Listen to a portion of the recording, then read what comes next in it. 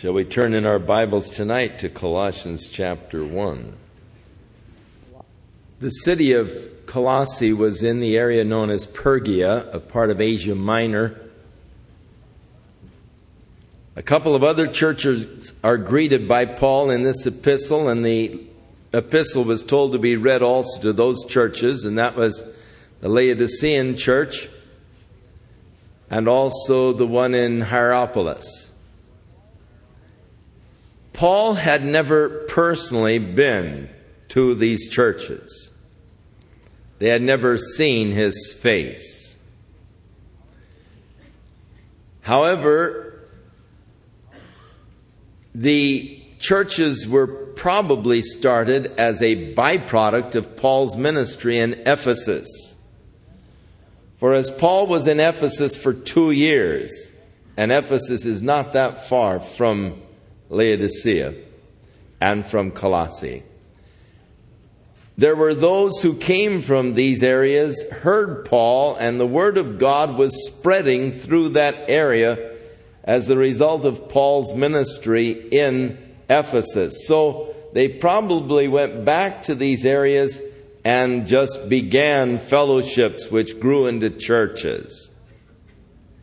Epaphras was the minister of the church in Colossae, and Epaphras had come to Paul while he was in Rome in prison, and had related unto Paul some of the dangerous heresies that had begun to be spread there in Colossae. And so Paul is writing the epistle to correct these heresies that were becoming popularized in that community.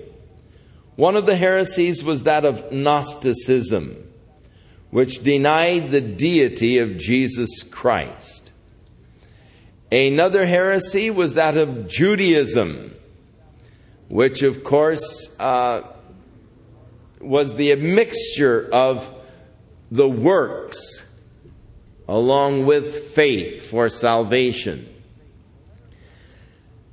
The letter was written at the same time that he wrote his letter to the Ephesians, and was carried by the same messenger, Tychicus, who carried the Ephesian epistle, carried also this epistle to the Colossians, written about 64 AD during Paul's first imprisonment in Rome. Paul, an apostle of Jesus Christ by the will of God, and Timotheus, our brother. And so the introduction and greeting is so typically Pauline that in studying these epistles of Paul to the churches, we have covered this same introduction in various forms. Again, because he is going to be addressing things of doctrinal error, he again takes his title as the apostle of Jesus Christ. And he's speaking with his apostolic authority. An apostle of Jesus Christ by the will of God.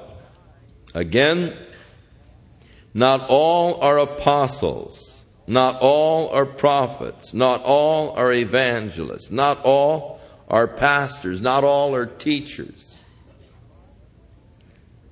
God calls men and women to every vocation of life.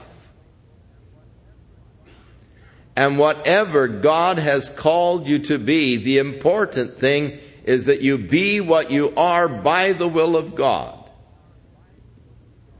Now, it is interesting as Paul is praying for the Colossians here, his first request for them is that they might be filled with the knowledge of the will of God.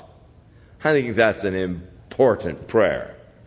I pray that for myself all the time. God, help me to know your will and each situation. But I believe that it is important that each day we commit our lives unto God and to the Lordship of Jesus Christ. And if we will do that, I believe that our lives then become the progressive revelation of God's will.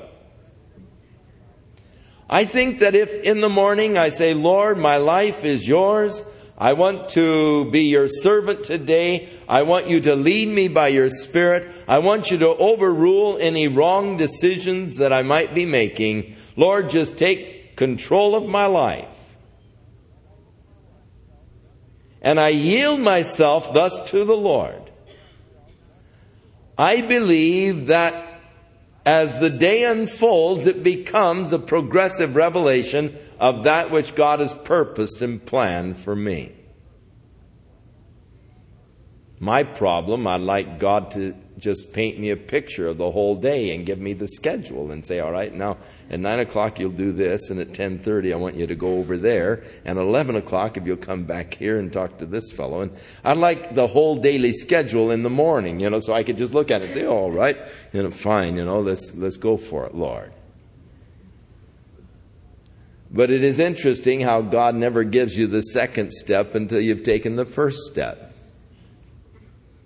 God said to Philip, go down to Gaza.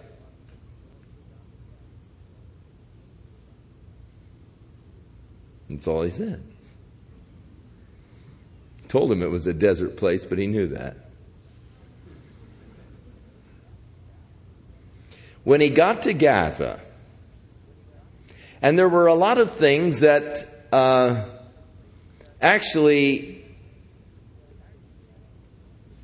mitigated against his going to Gaza,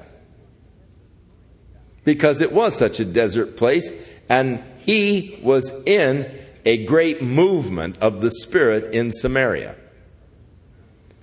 Hundreds of people were coming to Jesus Christ. Things were really cooking through his ministry there. Miracles were being wrought. And God takes him out of this successful evangelistic campaign down to the desert. Now, he could have stayed in Samaria and said, now, Lord, come on, can't you see the work that's being done? And why do you want me to go to Gaza?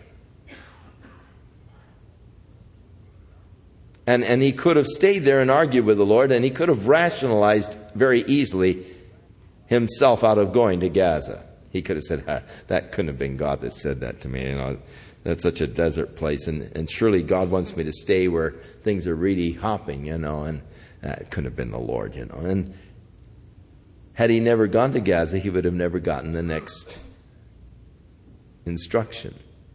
You see, our problem is that we don't always follow the first order, and then we never get the second order. The second order often doesn't come until the first order is obeyed. Go to Gaza. When he came to Gaza, he saw a chariot heading towards Ethiopia. The Lord said, join yourself to the chariot, second order. And progressively, God's will was made known to him. So it happens in our lives. So whatever I am by the will of God. Paul, an apostle of Jesus Christ, by the will of God.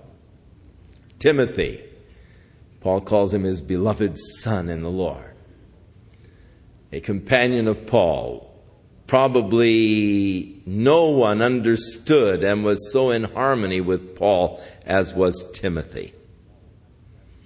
To the Philippians, he said, I'm sending Timothy to learn of your state, because there is no one who is as like-minded in the things of the gospel as I am, as is Timothy. He had really caught the heart of Paul in his commitment unto the things of the Lord.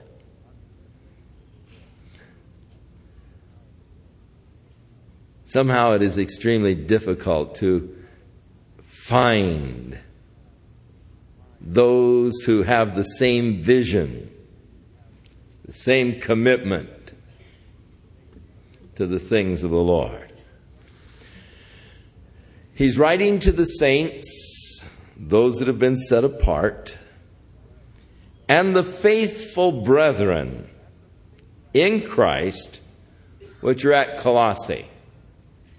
Now, remember, heresy is creeping up in the church.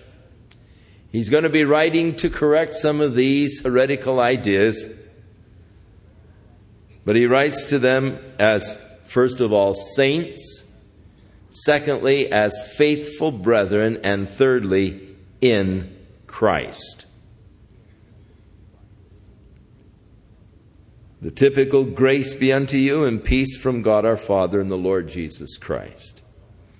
We give thanks to God and the Father of our Lord Jesus Christ, praying always for you. And Paul, it seems, mentions in almost each of his epistles his prayers for those people. God is my witness, he writes to the Romans, that I bow my knee before the Father of our Lord Jesus Christ, making mention of you in my prayers. He offers a couple of prayers in his epistle to the Ephesians. And he mentions his prayers in so many of the epistles. Paul was a man of prayer, as is true of any man who is used mightily of God. They are men of prayer. Since we heard of your faith in Christ Jesus and the love which you have to all the saints and the hope which is laid up for you in heaven. Again, these three are so often coupled together. The faith, the hope, the love. Remember in Corinthians 13, now abide these three, faith, hope, love. Characteristics that mark the believer, the faith of the believer, the love of the believer, and the hope that is in the believer. These are the characteristics that are the continuing mark of the child of God. And so the faith in Jesus Christ, the love for the saints, and the hope which is laid up for you in heaven, whereof ye heard before in the word of the truth of the gospel. One of Paul's prayers for the Ephesian church is that they might know what is the hope of their calling. If you only knew what awaits you, if you only knew this hope laid up for you in heaven. Peter said, thank God we've been born again to a living hope by the resurrection of Jesus Christ from the dead, to an inheritance that is incorruptible, undefiled, fades not away, reserved in heaven for you who are kept by the power of God. This hope of that glorious kingdom, the kingdom of Jesus Christ. And so, the hope laid up for you in heaven, which is come unto you, the word of the truth of the gospel, which is come unto you as it is in all the world. Now, it is interesting here that Paul does declare that the gospel at this time had gone into all of the world.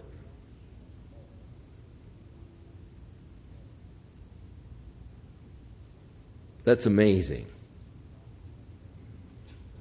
Without jet airliners, without satellite TV, without radio, the early church was able to take the gospel into all of the world. They fulfilled the commission of Jesus Christ, go into all the world and preach the gospel to every creature. Paul here declares that the task was accomplished. And this is just some 32 years after the death of Christ. And this is without building a single church or building a single seminary or without Campus Crusade for Christ.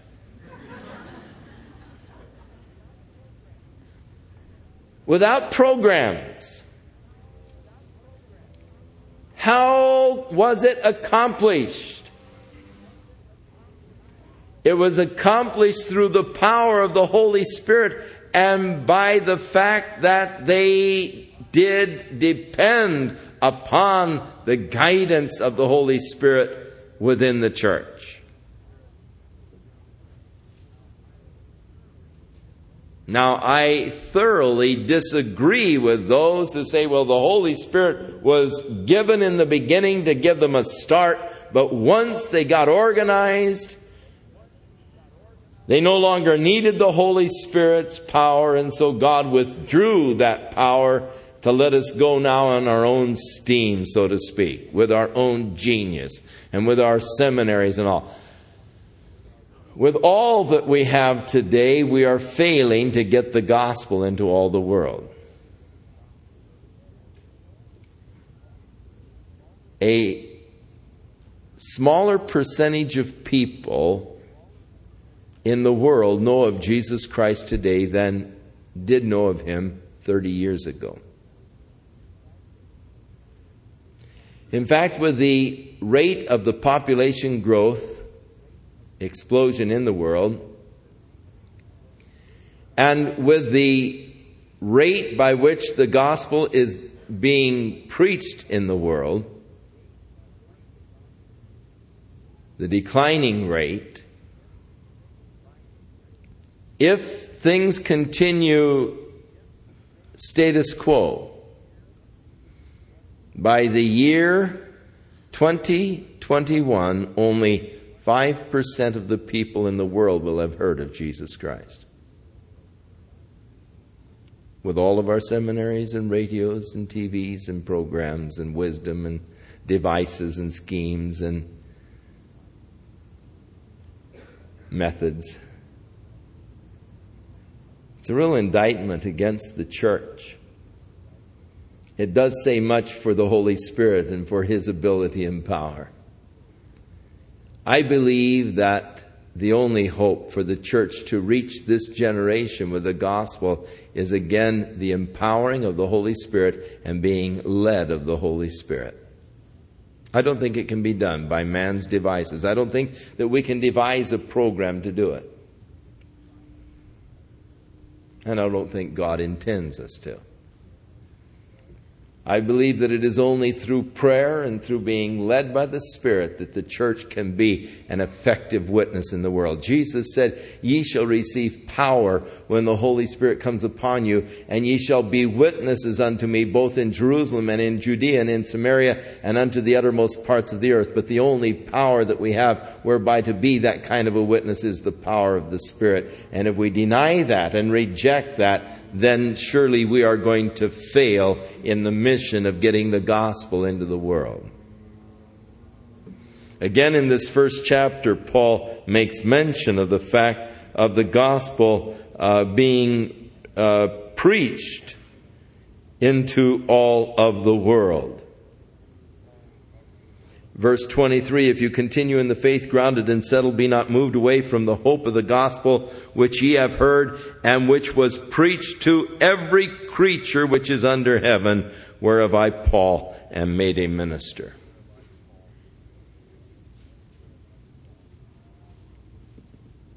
There are those who say, well, Jesus can't come until the gospel's been preached into all the world. Well, the gospel has been preached in all the world.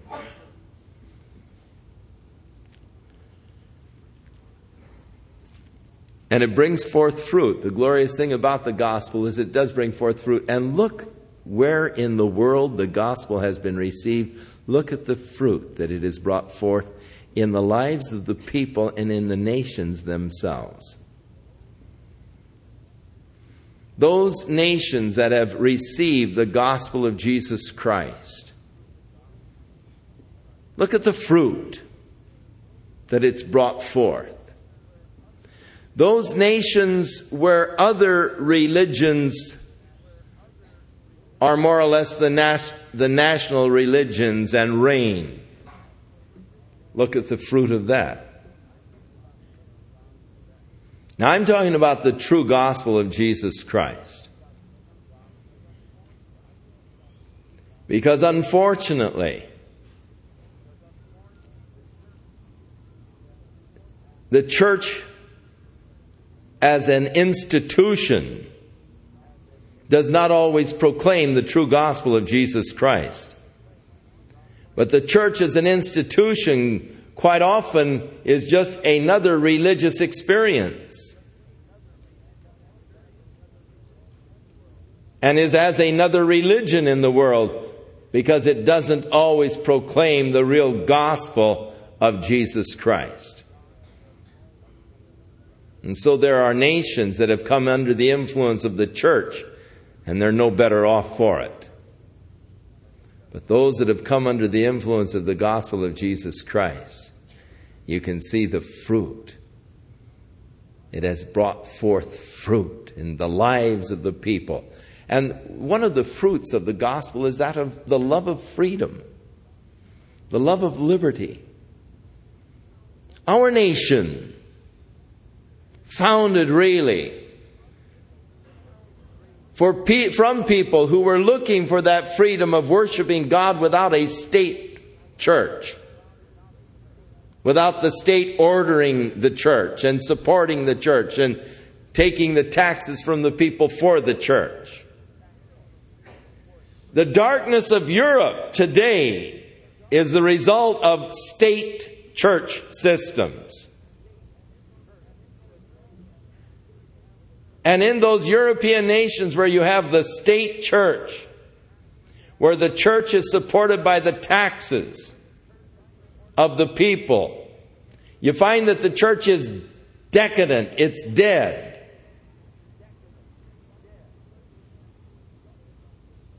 There were men who had a love for freedom because of the gospel of Jesus Christ, and they established this nation, and that's why freedom and liberty was such an important thing to them. But as other forces have moved in, as the church's witness has waned, we see there is also an eroding of our freedoms, an eroding of the liberties. And people are allowing it because the strength of the gospel is not what it once was in this land. And so we are not as free as were our forefathers.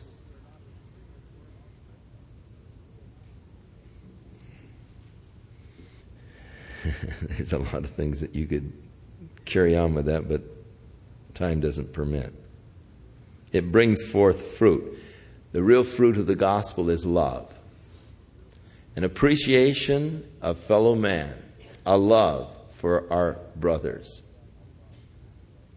A love that manifests itself in deeds of charity and goodness to one another. Reaching out. The fruit. As it doth also in you since the day you heard it and knew the grace of God in truth. And Paul's emphasis here, you heard and knew the grace of God in truth. How important that we know the grace of God in truth.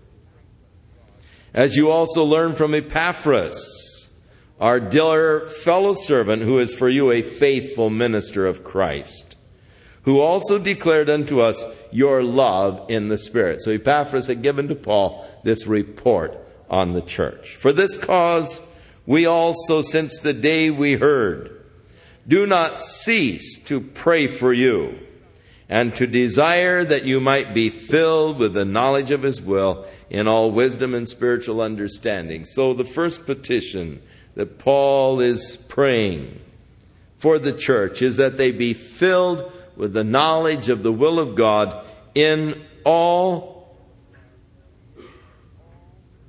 wisdom and spiritual understanding.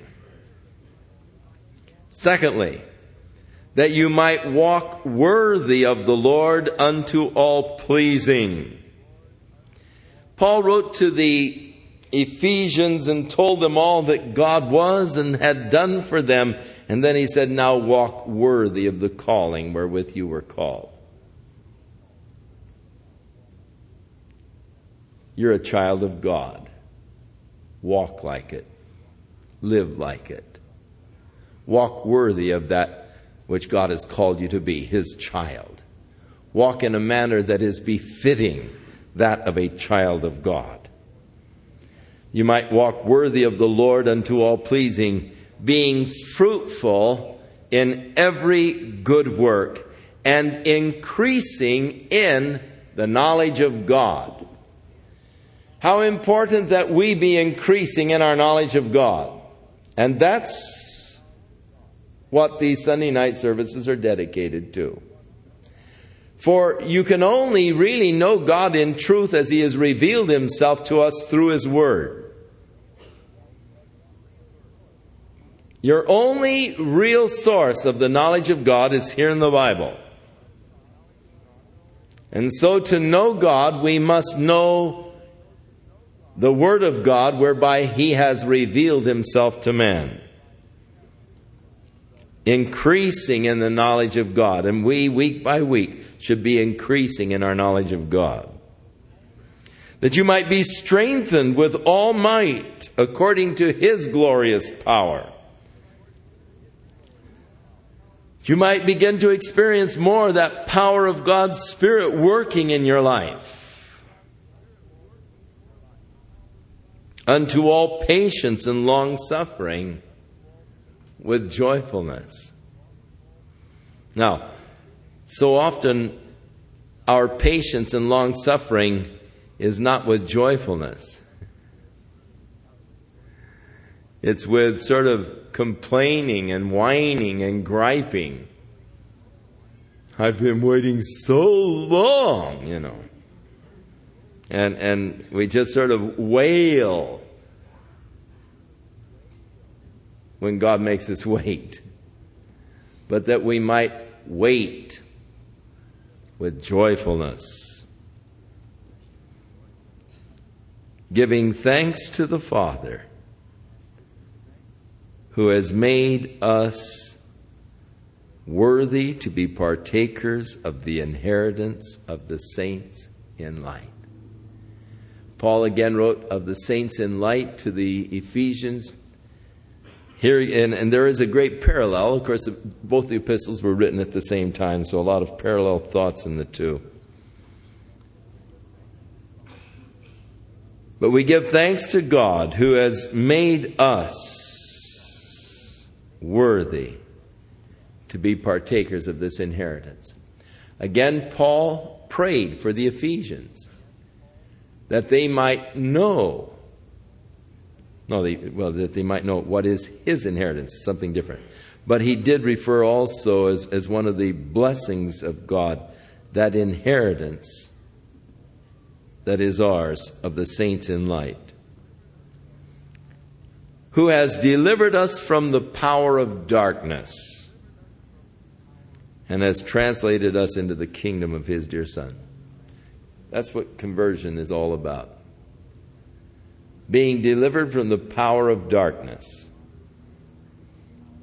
from our bondage in sin, that power of Satan that once held us, and translated into the kingdom of His dear Son. We read so much in the Scriptures of the kingdom of God.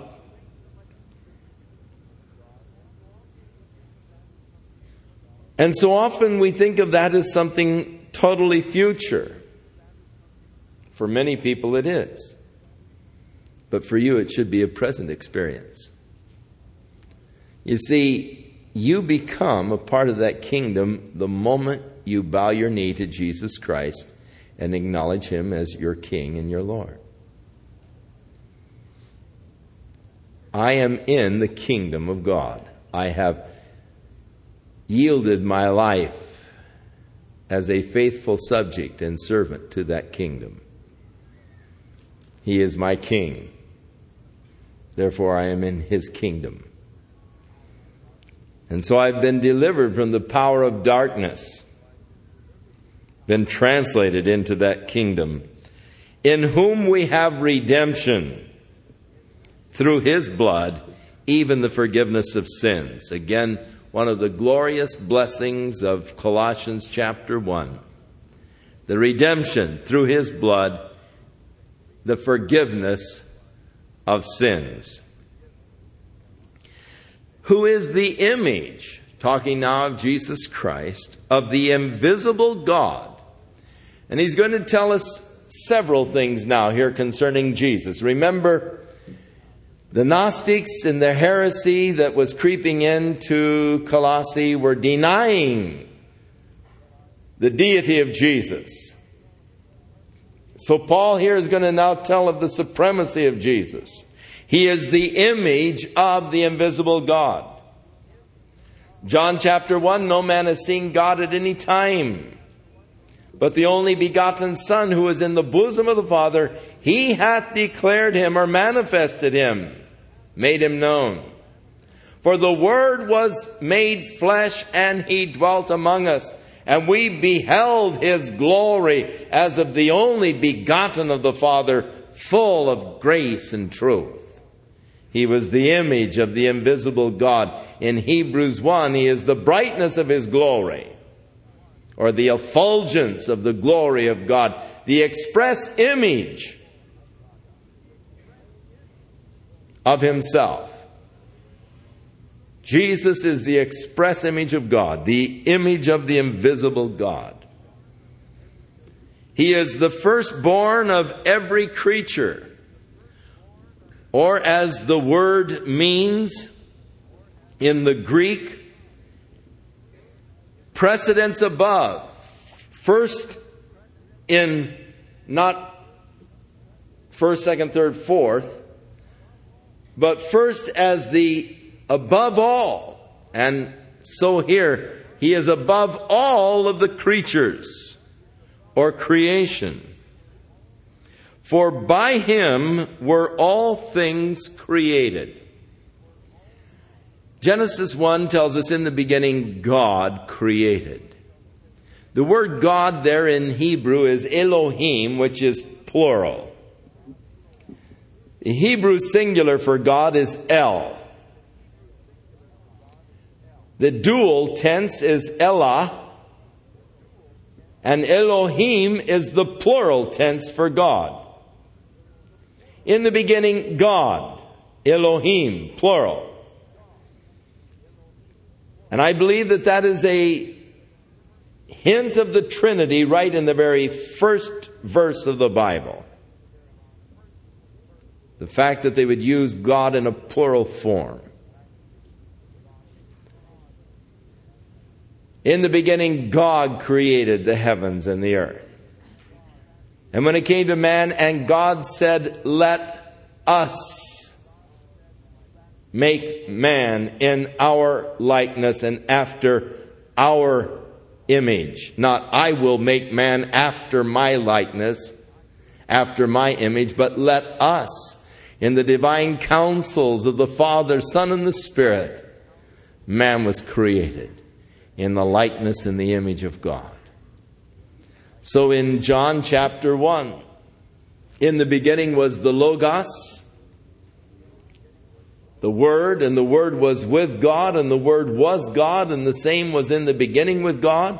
And all things were made by Him, and without Him was not anything made that was made. Jesus, the active agent in creation. For by Him were all things created. The all things, it does mean just that, to be taken literally. For things that are in heaven and things that are in the earth. The whole universe created by Him. Things that are visible and things that are invisible. So the visible material universe that you can see, plus the invisible universe that you don't see, the spirit beings, the angels, the various rankings and orders of spirit beings, here referred to as thrones or dominions or principalities or powers. All things were made by him and for him. So not only is he the creator, but here he is the object of creation. They were made by him and they were made for him. All of the angels, all of the universe, all of the things within the universe were made for him, and that includes you. You were made for his good pleasure and purpose. People don't like that sometimes. They rebel against that.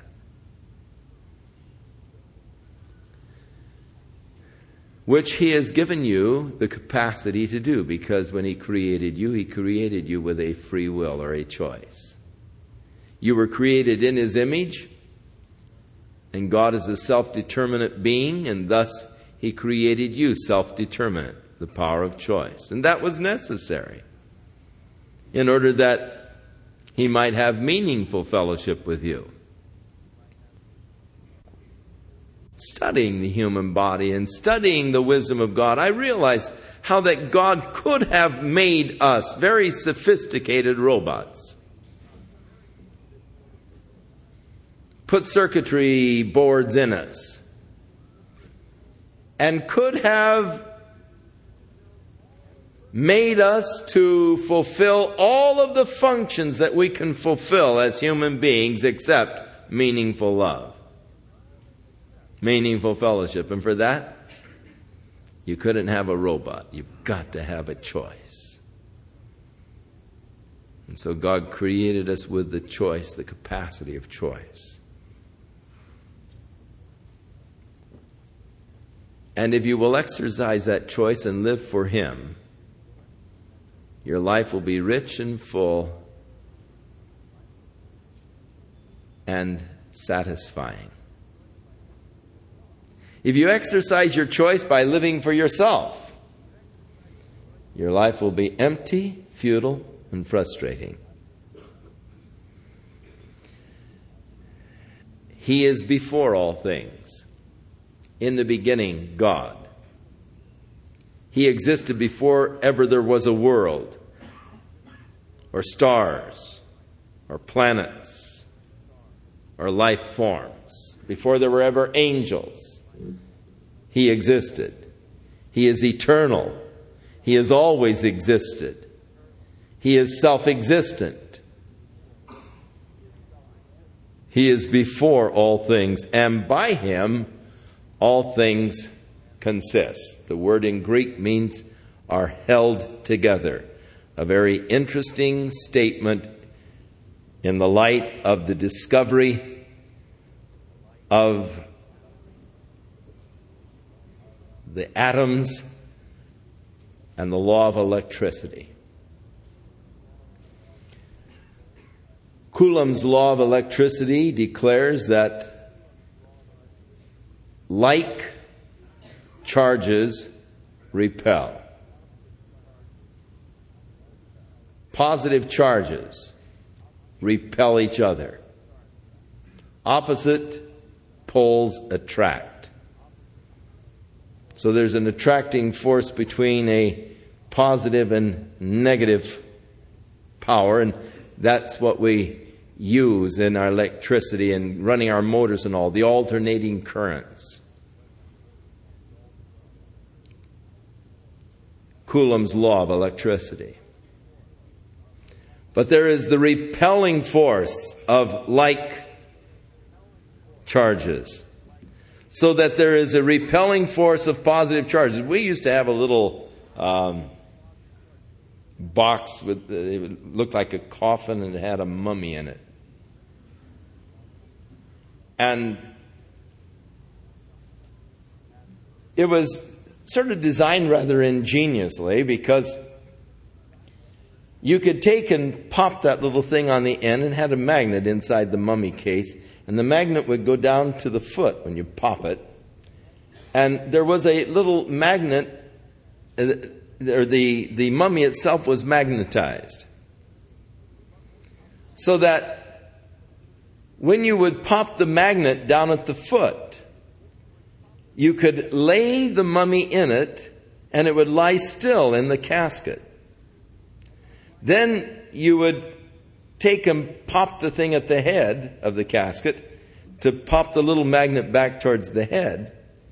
And then you hand it to your friend and you say, see if you can make the mummy lie in the casket. And try as they will, they put the little mummy in the casket and it pops right out. Because you've got the positive poles now both at the head of the mummy, and it pops out. And they're mystified because this mummy pops right out of the casket, and they hold it there for a while and pinch it, and as soon as they let go, it pops out again. And it's just a little trick that was based upon Coulomb's law of electricity, of the repelling force of like poles.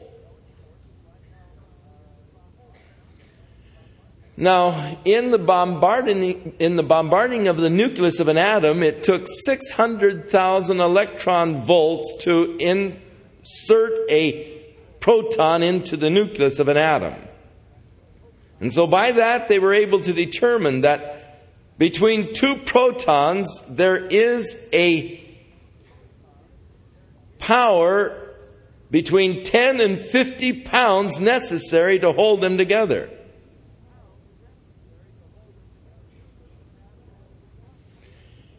The nucleus of an atom is clustered, protons clustered together, in total defiance to the law of electricity.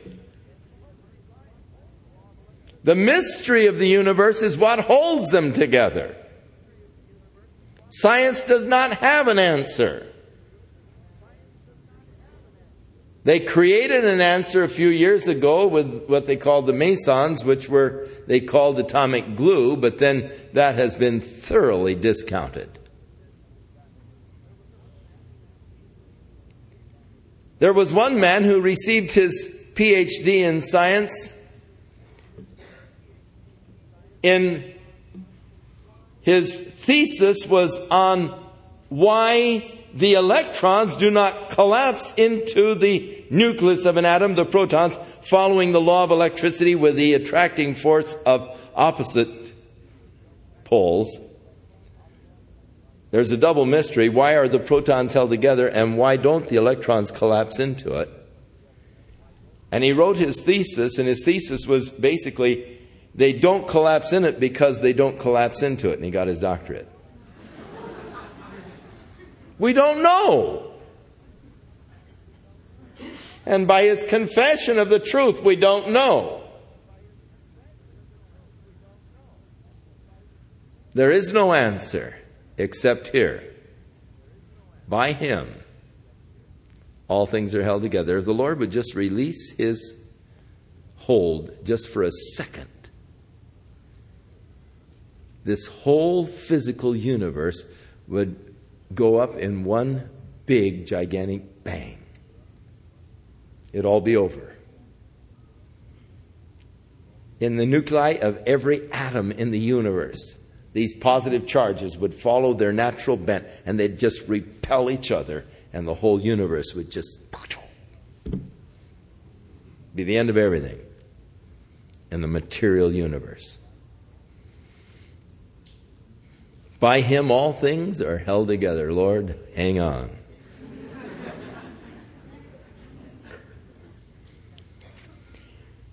And he is the head of the body, the church. We need to remember that. There are always those men who are trying to take that position as the head of the body, the church.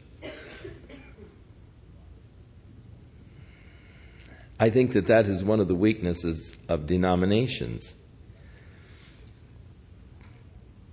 is that it does sort of curry that power struggle. And men driven by the desire for power seek to gain the control over the denomination. A truly godly minister could care less about being the president of the denomination or even the Pope. He only wants to be what God wants him to be, if he's truly a godly man. He has no real ambitions to be anything other than what God has called him to be. But there are men who are driven by the desire for power, and they strive to gain that preeminence and position of the head of the church. And it's always rather sad to see it. For Christ is the head of the church. He is the beginning. He is the firstborn from the dead. Now others rose from the dead before he did, but he is the firstborn in that he is never to die again. Those that were raised from the dead before died again, but his is unto eternal life. That in all things he might have the preeminence. Now that is the purpose of God, and the plan of God is that in everything Jesus has the preeminence. All things again includes you. And so the question, does Christ reign preeminently in your life? Does he have the preeminence? You see, that's the purpose and the plan of God for Jesus Christ, that he has the place of preeminence in each of our lives. That he is above everything else in our lives. That nothing supersedes the place of Jesus Christ in my life.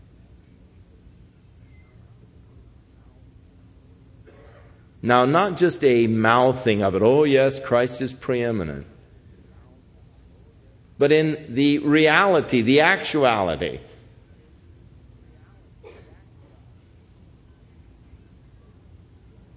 And I'm afraid when it comes down to reality, when it comes down to actions, that many of those who do lay claim to being Christians, the truth of it is Christ is not preeminent in their lives.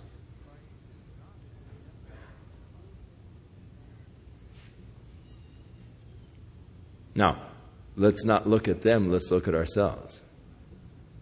You see, I'm not going to have to answer for them. I'm going to have to answer for me. When I stand before God, I'm only going to be responsible for this fellow right here. And I'm going to give an account unto God for me. And therefore it is important not that I examine other people's commitment, but that I examine my own commitment. That I not look at other people's failures, but I look at my own failures and judge myself. But that's important for each of us, that we will each just look at ourselves and judge ourselves. For if we will judge ourselves, then we will not be judged of God.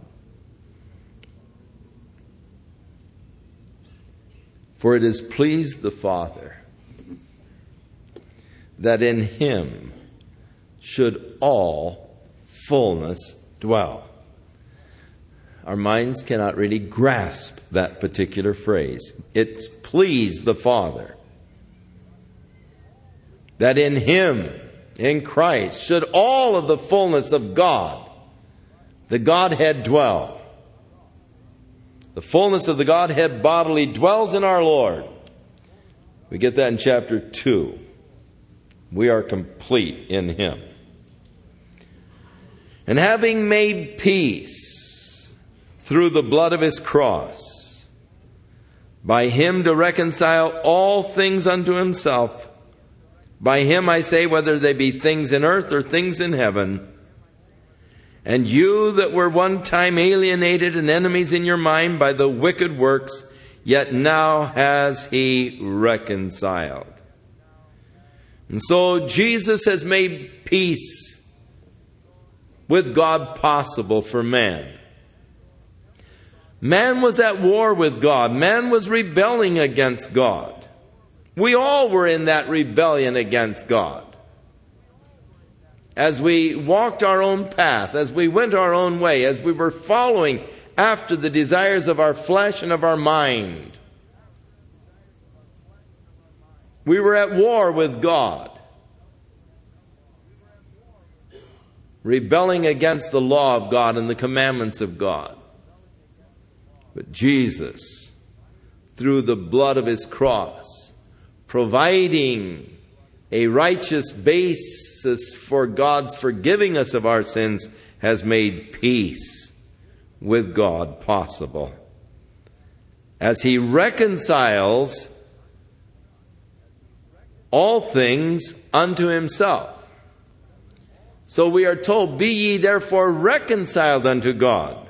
Don't be at war with God. Be reconciled unto God. And all things have been reconciled through Jesus Christ, whether they are things in earth or in heaven. And you, that at one time were alienated from God, you were enemies of God in your mind and by your wicked works, you've now been reconciled in the body of his flesh through death, that he might present you holy and unblameable and unreprovable in his sight. Now you see, through my faith in Jesus Christ, I have been forgiven all of my sins and transgressions. So that when Jesus presents me to the Father, he's going to present me blameless, unreprovable, holy. In Jude, we read, now unto him who is able to keep you from falling and to present you faultless before the presence of his glory with exceeding joy. Oh, do you realize what Jesus Christ has provided for you? The total pardon and forgiveness of your sins and your transgressions. He has, as you are in Christ, God sees you as holy and pure and righteous, for the righteousness of Christ has been accounted or imputed unto you through your faith in Jesus Christ. Not through your efforts, not through your great commitment, not through your tremendous sacrifices, but through your simple faith in Jesus Christ, God has accounted you righteous. God looks at me tonight as righteous. Now, I don't even look at myself that way. I look at myself and I see all my flaws. I see all my failures. I see my weaknesses. But God sees me in Jesus. And as he looks at me in Christ, he sees me without blame, holy, unreprovable. Oh, I love that. How thankful I am for that place that I have in Christ tonight. Because of him, God sees me as perfect.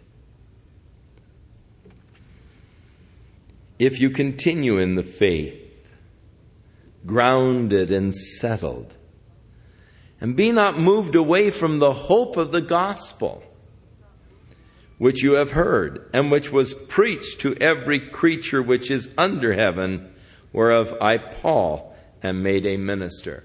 So again, the mention of the fact that the gospel had been preached to every creature. They were thorough in their evangelism in that first generation. Who now rejoice in my sufferings for you. And Paul's talking about himself. I now rejoice in my sufferings for you. And fill up that which is behind of the afflictions of Christ in my flesh for his body's sake, which is the church.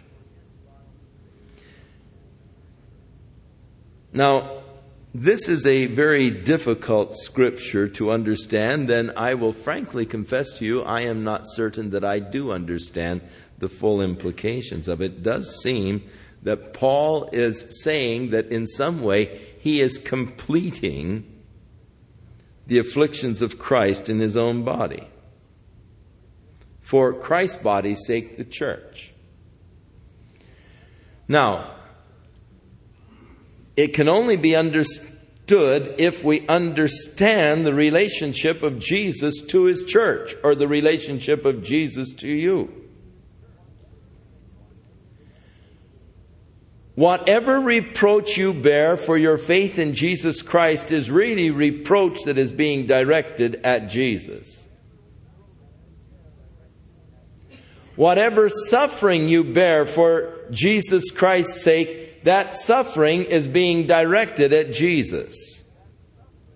And so Paul recognized that these beatings that he received, the stonings that he received, the suffering that he was subject to, and the imprisonment and all, were because of man's animosities against Jesus Christ. So that he was suffering for Christ's sake. He was imprisoned for Christ's sake. He was actually taking the sufferings of Jesus Christ, or the reproaches of Christ, the feelings that man had in his natural heart against Jesus, the hatred that man had against Jesus. Paul was privileged to bear it. I rejoice that I can bear these things that are directed at Jesus, that I have this privilege of filling up the afflictions of Jesus. That is, the feelings that man have of antagonism toward Jesus are directed at me, and I'm able to take them for him. And Jesus so identifies with us that he shares with us in this suffering.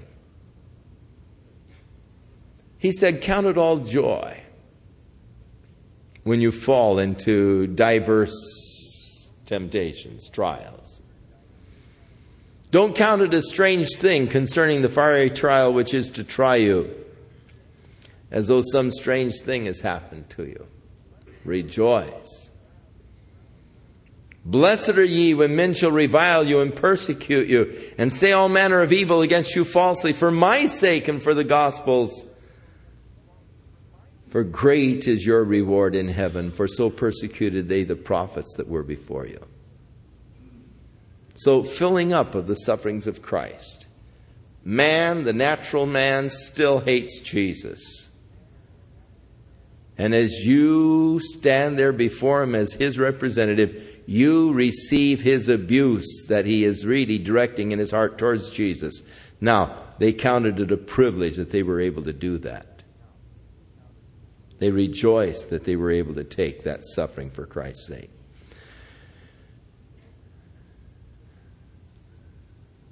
Don't take it personal. A lot of times we're so sensitive. Someone says something, we take it personally, as though they're directing it at us. No, it's being directed at Christ. And it's because I'm Christ's representative that I'm standing there and receiving it. And if I look at it that way, then I can rejoice, Lord, that you counted me worthy to suffer for your sake, as did the apostles in Acts chapter 4. Lord, oh my, you counted us worthy to suffer for you.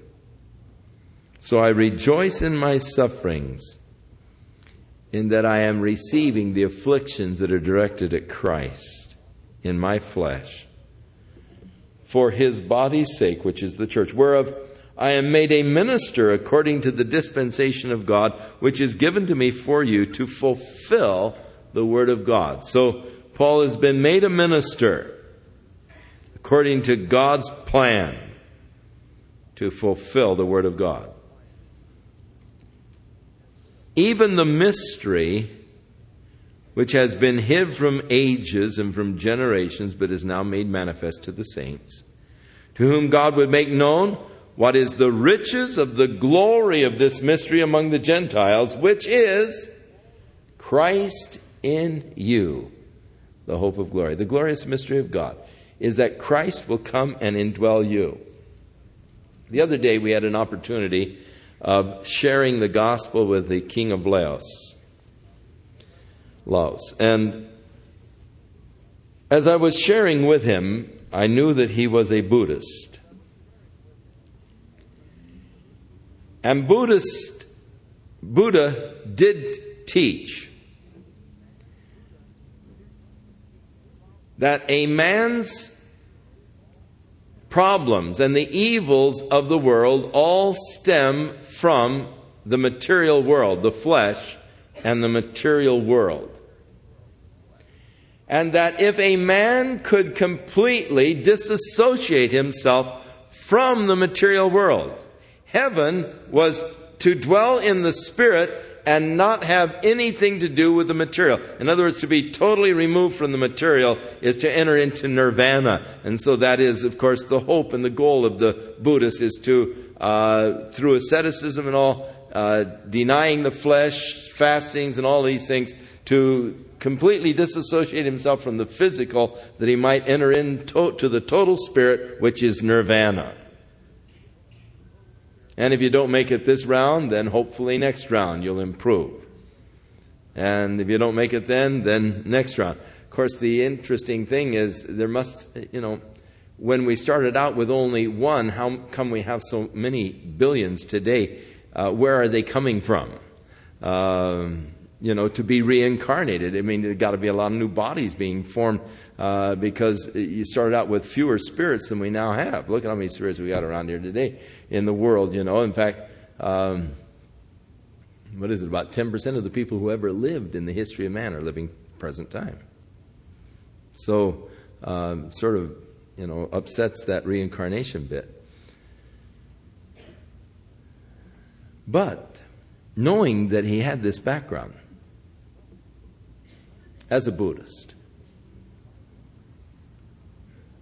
I shared with him that the Bible teaches that man basically is spirit. He lives in a body. He possesses a consciousness. But if a man lives on the body side of his life, he is living less than God would have him to live, for God would have us to live on the spiritual side of our life. So if my body is ruling and I am ruled by my fleshly appetites, then I am living a life alienated from God. But to live in fellowship with God, I must live after the Spirit-dominated life. Knowing that essentially this is what Buddha taught. And I said, there have been other religious leaders in history who taught important truths concerning how a person should live after the Spirit. But I said the problem was, having taught the truth and pointed to the path, they could not give you the power to walk in that path. And that oftentimes is totally frustrating, because I listen to what they say, I consent, and I say, hey, that's right. I want to live that way. I don't want to live after my flesh. I want to live after the Spirit in fellowship with God. But I said, not being given the power to do it, it only frustrated me. So God sent His Son, Jesus Christ, to die for my sins, to provide forgiveness for my sins. And then I said He did something else. He rose from the dead. And then He said, now I will come and dwell in you. And by my dwelling in you, I will give to you the power to walk this path. You don't have it in yourself. You can't do it in yourself. But I will dwell in you, and I will live in you, empowering you to do it. And I said that basically is the chief difference between Christianity and the other religions of the world. With Christianity, the power is imparted by the indwelling of Jesus Christ. It isn't just pointing to the path and saying that's the way you should walk, but it is coming in and giving you the capacity and the power to do it. Pray for the King of Laws, that the word of the gospel that was planted will take root. And as he acknowledges his own failures to disassociate himself from the flesh, that he'll seek that power of the indwelling Christ, as we have here, the mystery which is Christ in you, the hope of glory. That's the hope that we have. I can never do it myself. but He has come to live in me and to give me the capacity to do it. Whom we preach, warning every man and teaching every man in all wisdom, that we may present every man complete in Christ Jesus. And so that is the purpose of the ministry, is to bring you into the full maturity in Christ Jesus. And would to God, all of the churches were dedicated to this. For years, my ministry was dedicated to bringing people to Christ Jesus, but never to bringing them to the full maturity in Christ Jesus. Evangelism was my bag, the big thing. And the church was weak. Paul's desire, his teaching, his purpose was to bring them into the full maturity in Christ. Whereunto I also labor, striving according to His work, which works in me mightily.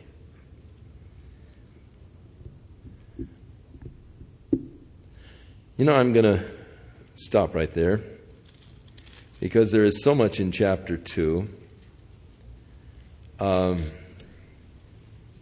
that I don't want to get started and then have to rush the thing at the end, which I have a tendency to do when I get carried away in the first part of the lesson. I have that tendency, to then rush through some extremely important passages of Scripture. And chapter 2 is one of the most important chapters in the New Testament, and I don't want to just rush through it.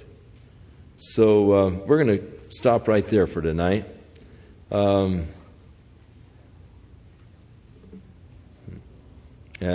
next week we'll take chapter 2, 3, and we might...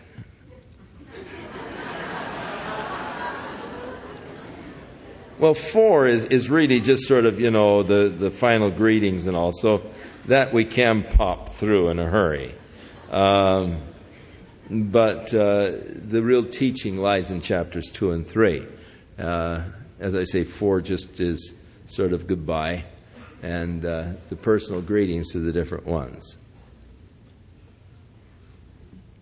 Father, we thank You tonight for Jesus Christ, Your only begotten Son,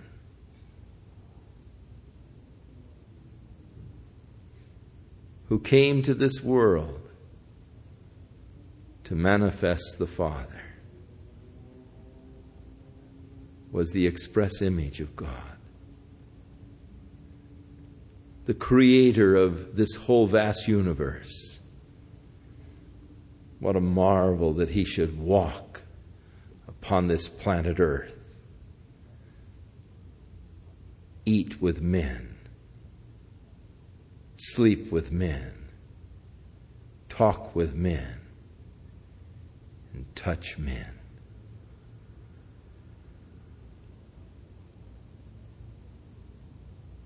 Oh God, how we marvel at the mysteries of the incarnation, God in Christ reconciling the world to Himself. But even of the greater mystery, that same Jesus who died and rose again, who created the earth, who holds the worlds together, now dwells in our hearts and empowers our lives.